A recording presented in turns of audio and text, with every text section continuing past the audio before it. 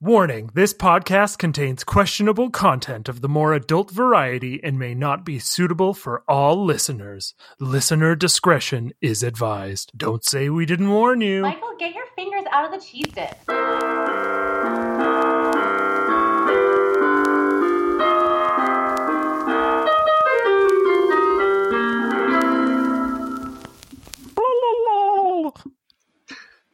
Was that your turkey impression? That was my turkey impression.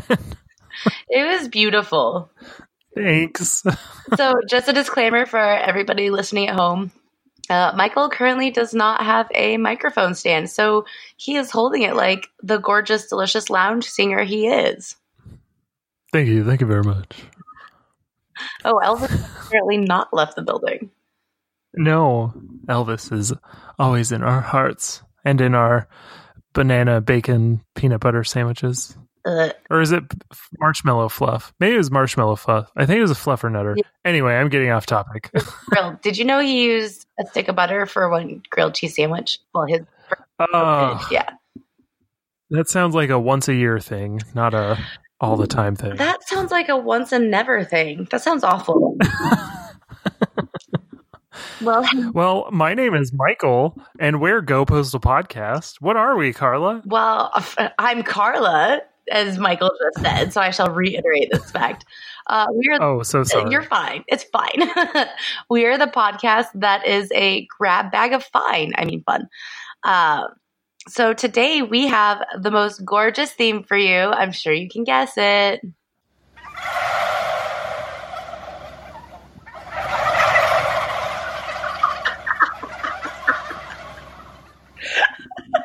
Thanksgiving! I didn't know turkey sounded that funny. Oh, my God. You're pretty good at that. Oh, my gosh. What can I say? So, today for you, happy Monday. Thanksgiving is this week. We have some fun history of Thanksgiving. Maybe we can clear up some myths. And Michael's got an interesting story. We got some BBBs from where the first Thanksgiving happened. And random question answers. So buckle in, hang on to your butts. It's going to be a fun one. Let's get this party started. Yeah. Actually, Michael, I have to show you something. I love deals and sales right now. And I hate Black Friday, so I avoid it. But I went and I bought a new pair of boots. Ooh. Yes, I am showing them to Michael right now. They have like Look at those studs. I do. They have like studs on the toes. So now I have this great leather jacket. I have this awesome pair of boots. And now all I need is the motorcycle. So I need a motorcycle to go with all my leather. Hey, listeners. If you want to buy me a motorcycle or take me on a motorcycle ride. Just so we can get a photo of Carla on a motorcycle. Oh, God. That's it. That sounds terrifying. But exciting, but terrifying. I've never been on one, so... Well, I just like that I choose a motorcycle as an accessory and not accessory with the motorcycle. Yeah. Motorcycle is the accessory. I probably wouldn't even ride it. I'll just go like stand next to it. That's just you. Like, this is my bike. I'm going to go for a ride. And then you just jump in your car. With the motorcycle towing behind me. I go to the biker bar and like unload it and go roll it into the parking lot. I'm like, yeah, what's up, guys? I don't drive it. I like to keep the mileage low. Is that your Harley out there? What? What are you talking about? I can't afford a Harley. I drive a Yamaha, okay? The maintenance is way better. It's just a scooter with like a cardboard drawing of motorcycle on the side. Or I like take off the little Yamaha plaque and like paint Harley Davidson really crudely on it. Misspell it.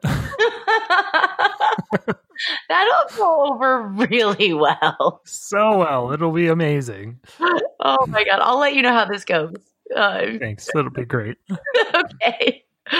All right. Well, let's talk about Thanksgiving. Woo! So I decided history.com is like one of the greatest things ever. So we kind of know Thanksgiving as this is when, I guess, the version they told us in school was that the Pilgrims and the Native Americans got together and they shared a big feast and everybody was happy. And then a lot of the cynics like you and I are like, well, happy killing all the Native Americans Day and committing genocide. Well, we might be a little bit too cynical with this one. So just hold on. Let me tell you about it. Okay. So the Pilgrims get to Plymouth / Plymouth Rock, which we'll talk about later. But they end up staying on the ship for most of the winter because it was super brutal. So they suffered a lot of exposure and scurvy, which is the lack of vitamin C. And that's why the Brits are often called limeys, because the sailors would take limes on ships with them so they didn't get scurvy. Yeah. So only half of the Mayflower's original passengers and crew lived to see the first New England spring. So they had, they had like 111 people and only about 56 made it. So in March, the remaining settlers finally moved ashore. They had built 7 houses of the original 19 planned over the winter. So like people would go ashore for the day and then come back, and then go ashore and then come back. So they received a visit from an Abenaki Indian who greeted them in English. So they had already, the natives on the coast had already been exposed to people from like, settling all over the, dotting the eastern coast. And he returned with another Native American, Squanto, a member of the Patuxet tribe, who had been kidnapped by an English sea captain and sold into slavery before escaping to London and returning to the New Americas on an exploratory expedition. So, God. So he knew English really well already, but Squanto taught the Pilgrims how to cultivate corn, extract sap from maple trees, catch fish in the rivers, and avoid poisonous plants, which is also really fucking awesome considering he had just been sold into slavery by these people. Not the same group of people. No crap. Yeah. And like the Pilgrims were actually super chill. Like they didn't care if you were of their religion. They let people of differing religions or sects of Christianity, if you will, hold public office. They didn't care if Pilgrims married outside of the religion. Like they're just kind of like, it's all good, man. We're separatists, but we're not super hardcore about it, which I didn't know. And Squanto also helped the settlers create an alliance with the Wampanoag, which was the local tribe. And this alliance, a lot of people don't know this, would endure for more than 50 years. Ooh. And it remains one of the sole examples of harmony between European colonists and Native Americans. Oh. So, yeah. And I thought that was a really kind of like eye-opener about the whole first Thanksgiving. So in November of 1621, after the Pilgrims' first corn harvest proved successful, Governor William Bradford decided to create this celebratory feast, and he invited a group of the colony's Native American allies, including the Wampanoag, Chief Massasoit. I think I'm saying that right.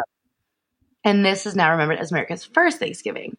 Now, they probably didn't use that term at the time, but that's what it's become to known as. And it lasted for 3 days. Could you Holy crap. 3 days of Thanksgiving dinners? Well, nowadays I feel like we eat enough for 3 days, so it's kind of fitting.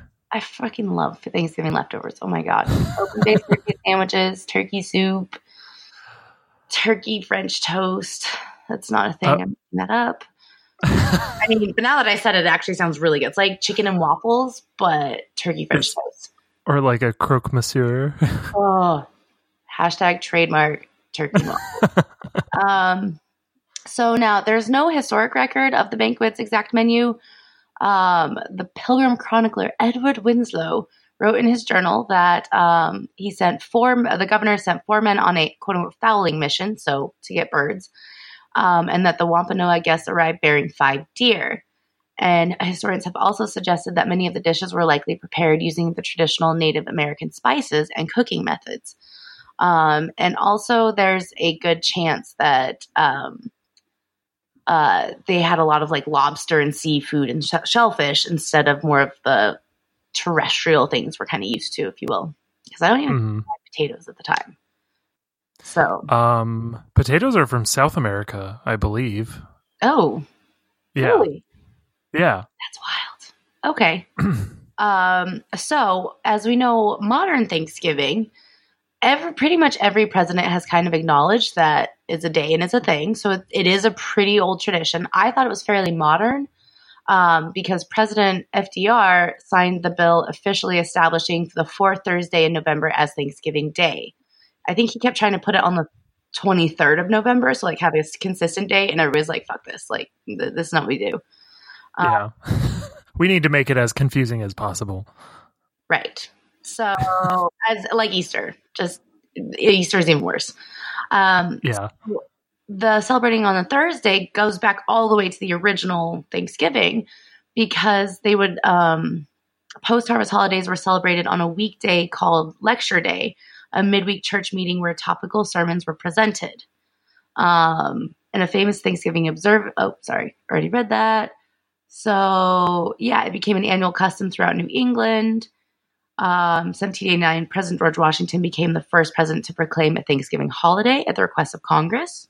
He proclaimed November 26th, a Tuesday, as that day for the U.S. Constitution. However, it was not until 1863 when President Abraham Lincoln declared Thanksgiving to fall on the last Thursday of November.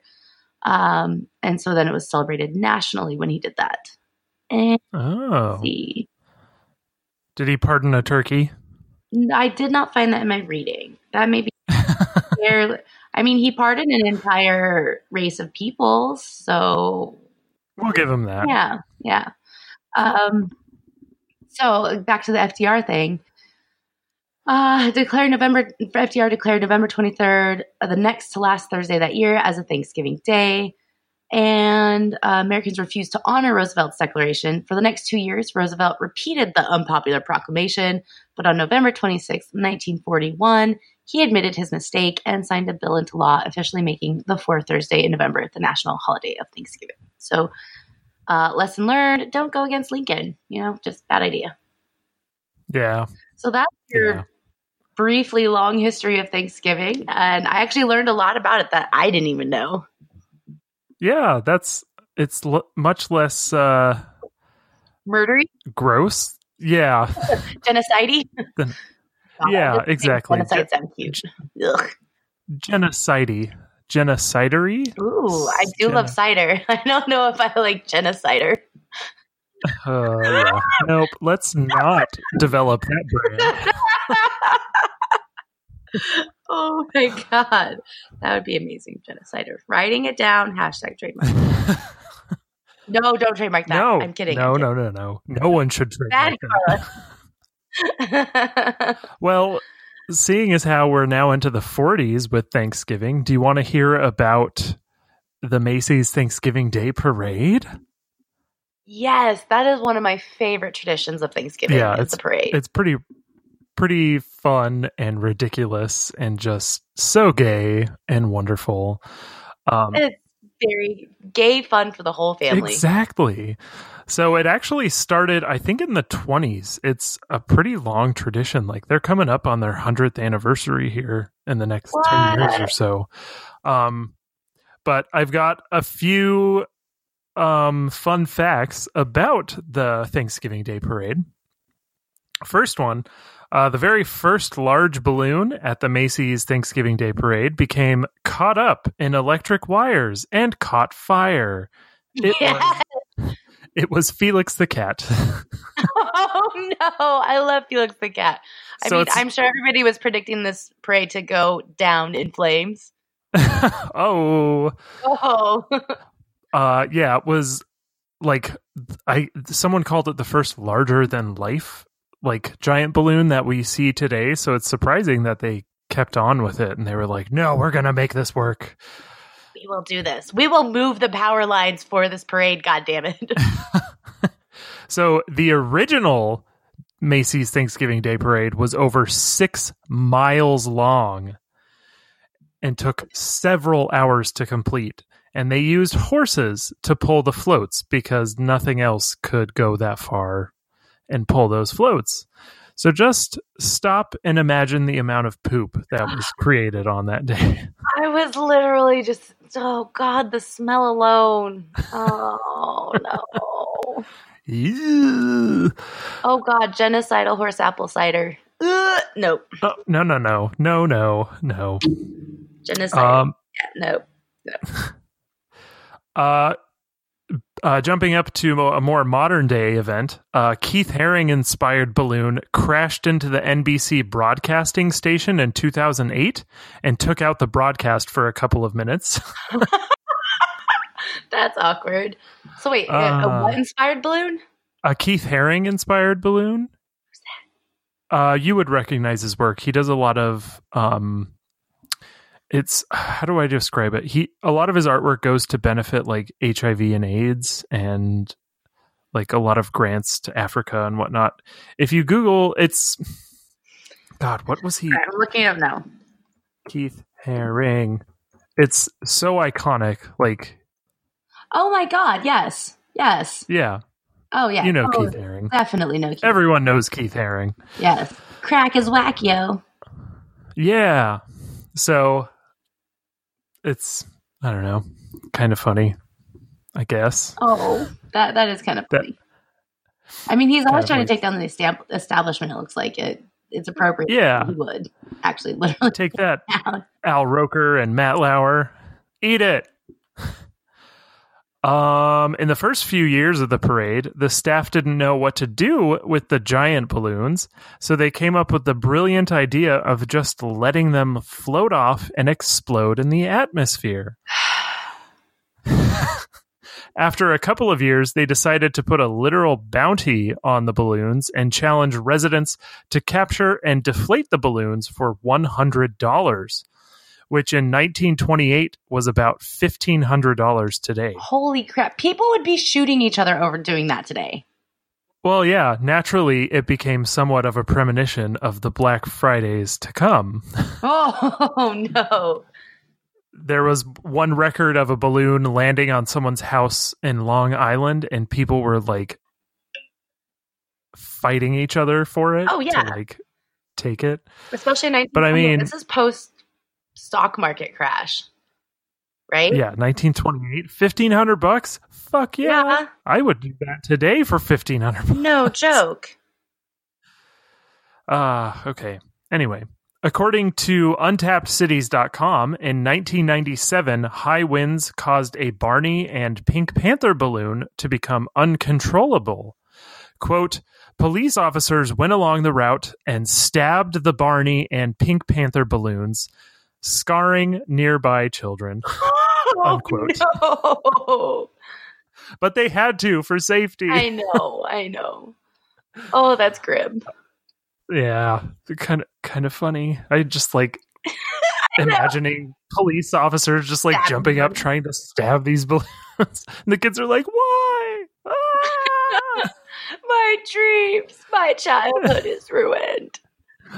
And the last one, with the parade now being a staple of Thanksgiving morning across TV screens in America, each parade float can use up to 200 pounds of glitter to make itself visible to cameras and helicopter footage.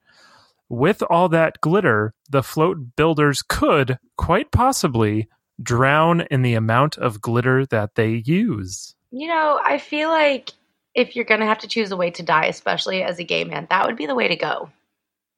I guess. You know, it would be like really fabulous. At least you'd be fabulous in the afterlife. You'd just be like covered in glitter. You'd be a walking disco ball. Right? You'd show up and be like, bitches, I'm here. And just like do that gift, like glitter gift. Yeah. I wonder if they wear like protective suits while they're painting the floats with all the glitter to like keep it from getting all over them. Because I feel like they would be cleaning it off until the next year, and then they're like, fuck, I gotta deal with all this glitter again. It's like sand. It's like as soon as you go to the beach, there is sand everywhere in every crevice. You're like, I literally just walked onto the beach and I have sand up my butt. How did this happen? And glitter is about 1,000 times worse. Oh my god, it's so bad. That's why I avoid it. You like go to clean your ears a year later and you're like, what? Yep. Like I made Christmas cards with glitter one year and I am never doing that again. Oh God. Yeah. I mean, I might now just to be like, glitter bomb, bitch. Fabulous. Anyway, those are my facts on Macy's Thanksgiving Day Parade. I love them. That is so. I do love the parade. I was never a big fan of the floats, but I always really liked the balloons for sure, and then the Radio City Rockettes were my jam. Oh my God, they are just so fine-tuned, and it was such a great way for me to see Broadway performances without revealing my gayness to my family. So Macy's Thanksgiving Day Parade might be a little bit bitter for you. No, no, I think it was a way to like really figure out what I loved and whatnot without like exposing myself. So thank you, Macy's Thanksgiving Day Parade, for kind of helping me realize myself. Oh, that's so sweet. You should write them a letter. Maybe they'll give you free stuff. I don't know. I will. Here's a 20% off coupon. Like, great. There's no Macy's in Canada. Well, you're coming to the States soon. It's true. Foreshadowing. Ooh, not for Christmas. No, definitely not for that.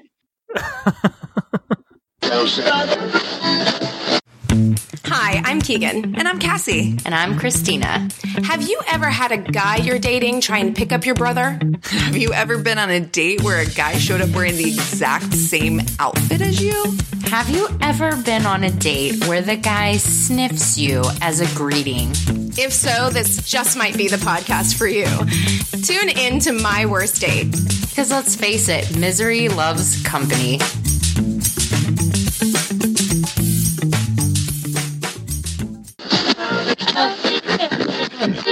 All right, Michael. Well, how about some Thanksgiving BBBs? Boobs, booze, and bizarre. Fuck me.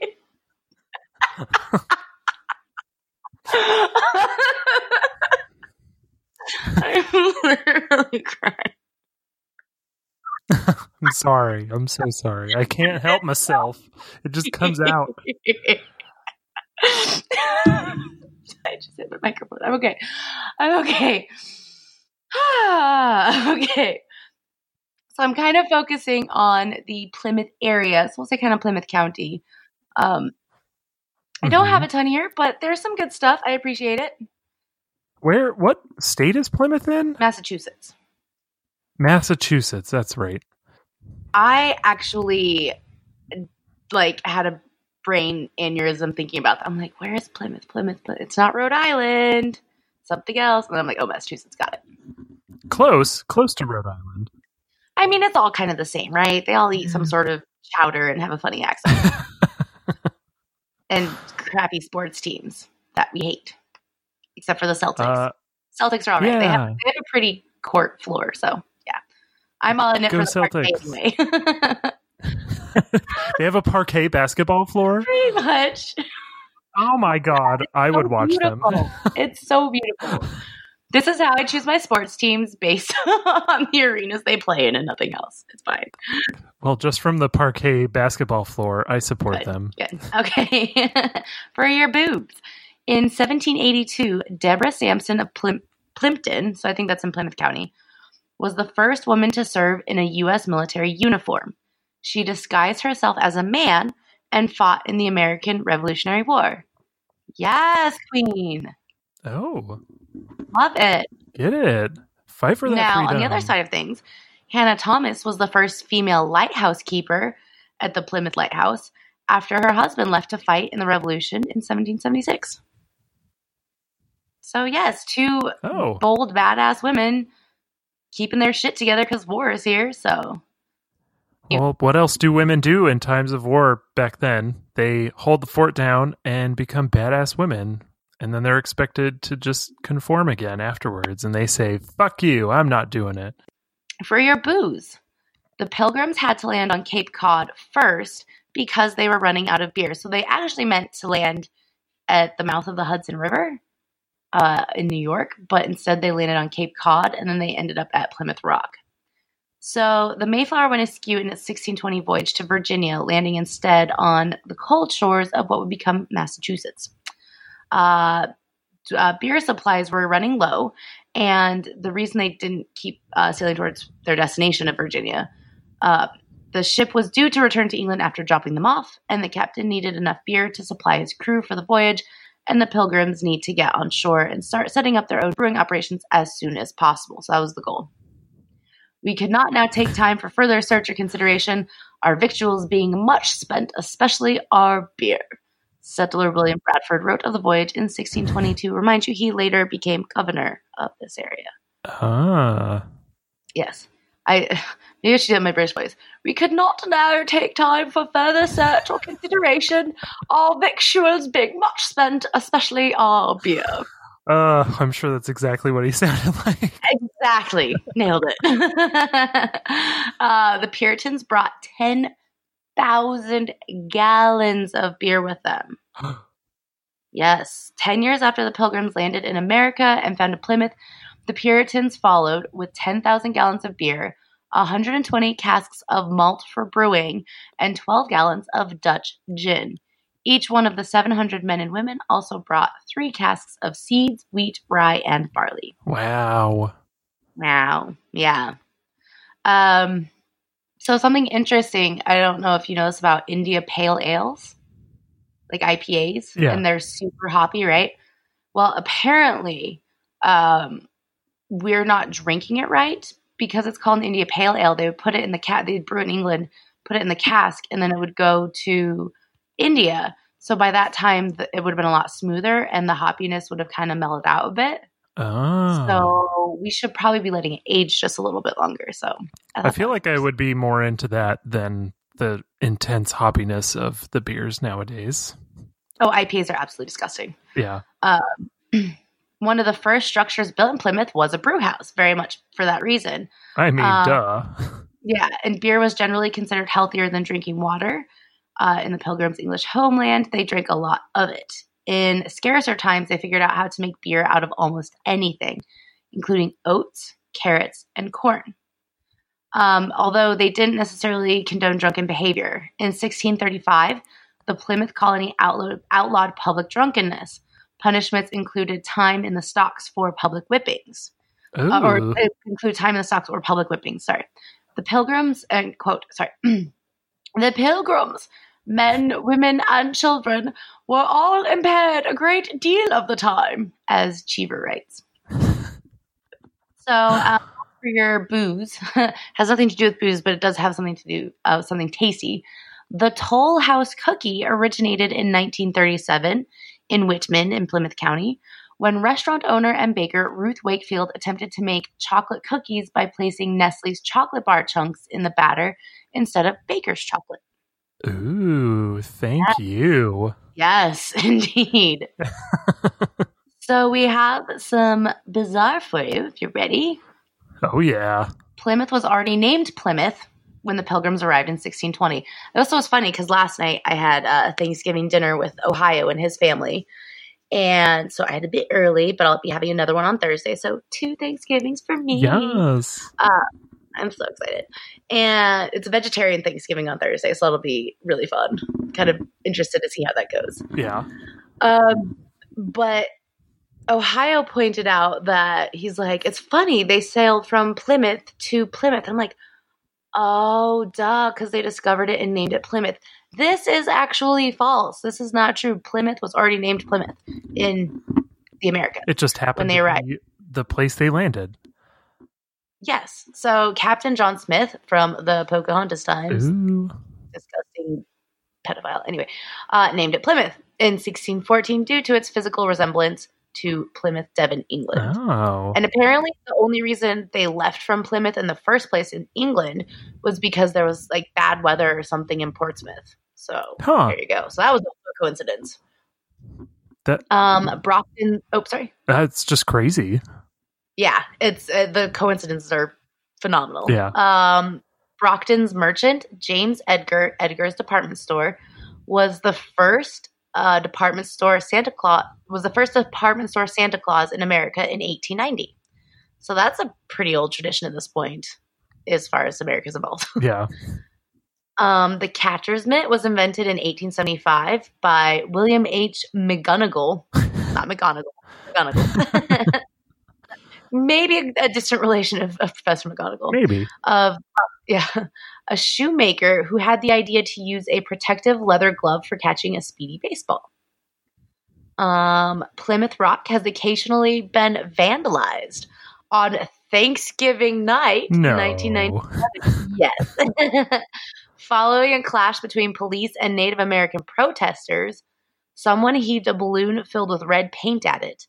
And in 1998, a 16-year-old Plymouth youth, Miss Green Youth, was charged with spray painting the words, quote unquote, made in Taiwan on the rock. And, quote unquote, peanut is yo daddy on the portico interior. Okay. I might get that tattoo. Peanut is yo daddy. Sure. Yeah.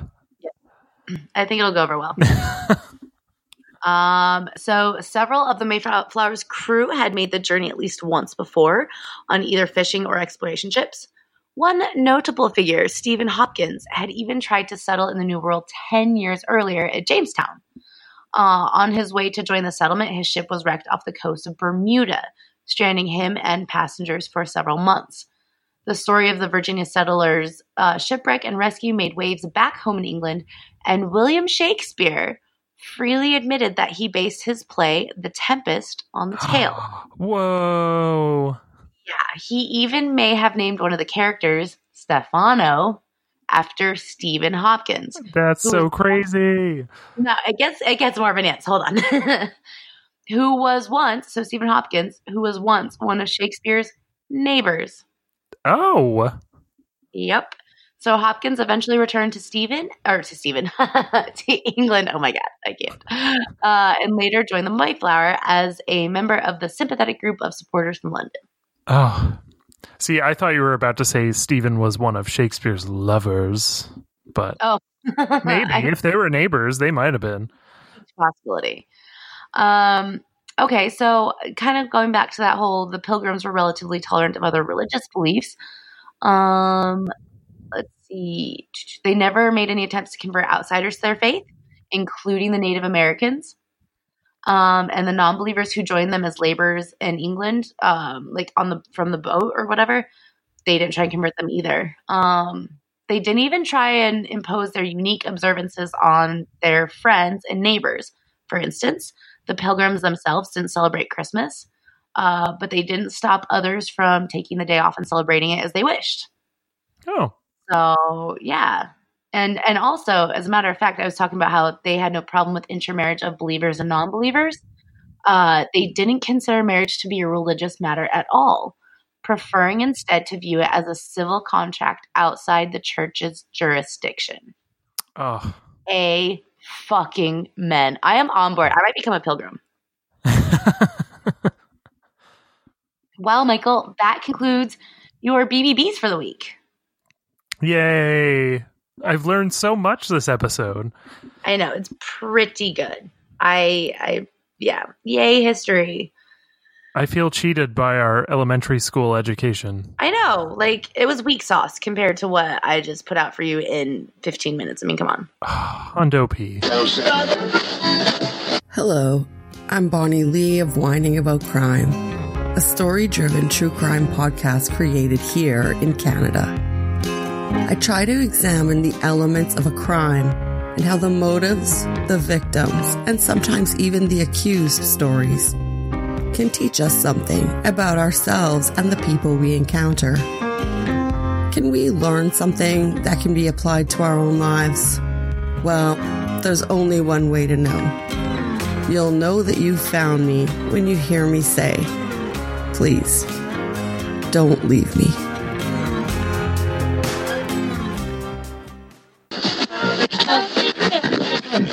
Well, Michael, you know what that means it's time for? The random question of the week. I just hit my head in my closet. It's fine. No. I'm okay. I swear. I already burned myself with hot water today. What else could go wrong?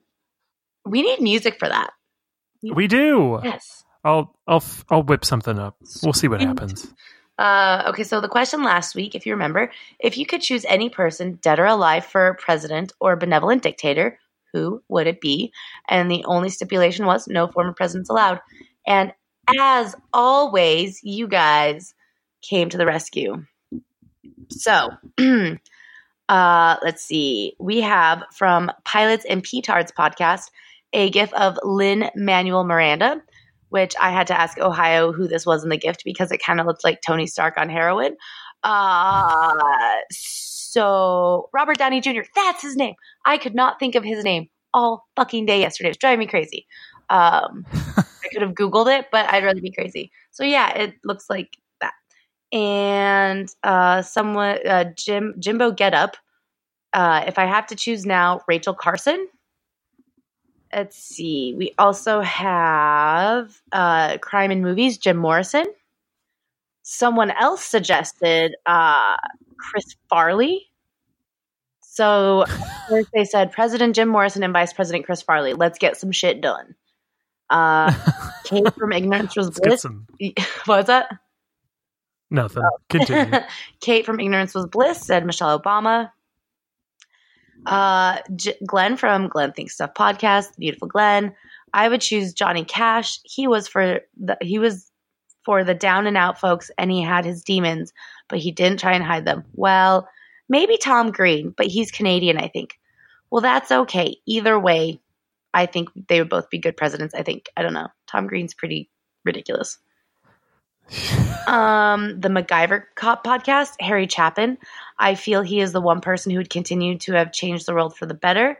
He was and still is such an inspirational person. The Jupiter Boy said Mr. Rogers. That's actually a really legit answer. Oh. Small Town Mentality said Chuck Norris. I'm kind of over the Chuck Norris thing, and he's a bit too far right for my likes. But oh, is he? I think so. I'm pretty sure. Oh, come on, it's Chuck Norris. Walker, yeah. Texas Ranger. Anybody? Anyway, Selling Out said Stan Lee, which brilliant. Man Brain Podcast said my future cyborg self. Infomind also said Chris Farley. Chewed Gum Podcast said Obi-Wan Kenobi. Okay. I mean, sure, yeah. He would be able to use his mind tricks to convince everyone of his policy. It's genius. These are not the nuclear weapons you were looking for. Mike Marlowe said Emperor Norton, but I think they may have meant Edward Norton. Well, if he was president, he would be Emperor Norton. If he was benevolent dictator, yeah, totally. Curio Podcast said either Eleanor Roosevelt or MLK, both good choices. Oh, absolutely. Laura Urquhart said Martin Luther King Jr. I had to put real thought into this one, especially as you said no previous presidents allowed. I know it was a hard question. I'm still going for Bill Nye or Neil deGrasse Tyson. That Daily Ghost said, sent me a GIF of Marshall Applewhite from the leader of the Heaven's Gate cult. We had to do a reverse image search on this, so I'm sorry, that Daily Ghost. But we found out who it was, and there it is. And then Jonathan McGough, UCLA at UCLA fan 80, Ron Paul, which no. But thank you. Boo. Try again next week, and you shall win a delicious prize if your answer is not Ron Paul. Just kidding. We do appreciate everyone who appreciated. Thank you so much. And listen Wednesday for our next rando question. Yeah, we'll have a brand new one for you. Yes. Well, that's it for part 1. Join us, as Carla said, on Wednesday for part 2, where it's still Thanksgiving theme, but slightly different. Anyway, Carla, why don't you tell these good people where they can write us? Why don't you send us some beautiful holiday cards to Go Postal, P.O. Box 198514, Nashville, Tennessee 37219. We might even do a whole holiday card episode featuring you. What? You can also... Oh, my word. I know, that'd be amazing. And if they're glittery, I still will be happy. Yes, please. Put glitter bomb us, because I don't have to deal with the cards. Carla does. You can also email us at gopostalpodcast@gmail.com. And Michael, where can they contact us on the social medias? You can find us on Facebook, Instagram, and Twitter at Go Postal Podcast. I'll be here till Thursday. There's my lounge singer again. Yeah, that's that on that. So we'll see you on Wednesday. Auf Wiedersehen. Ciao.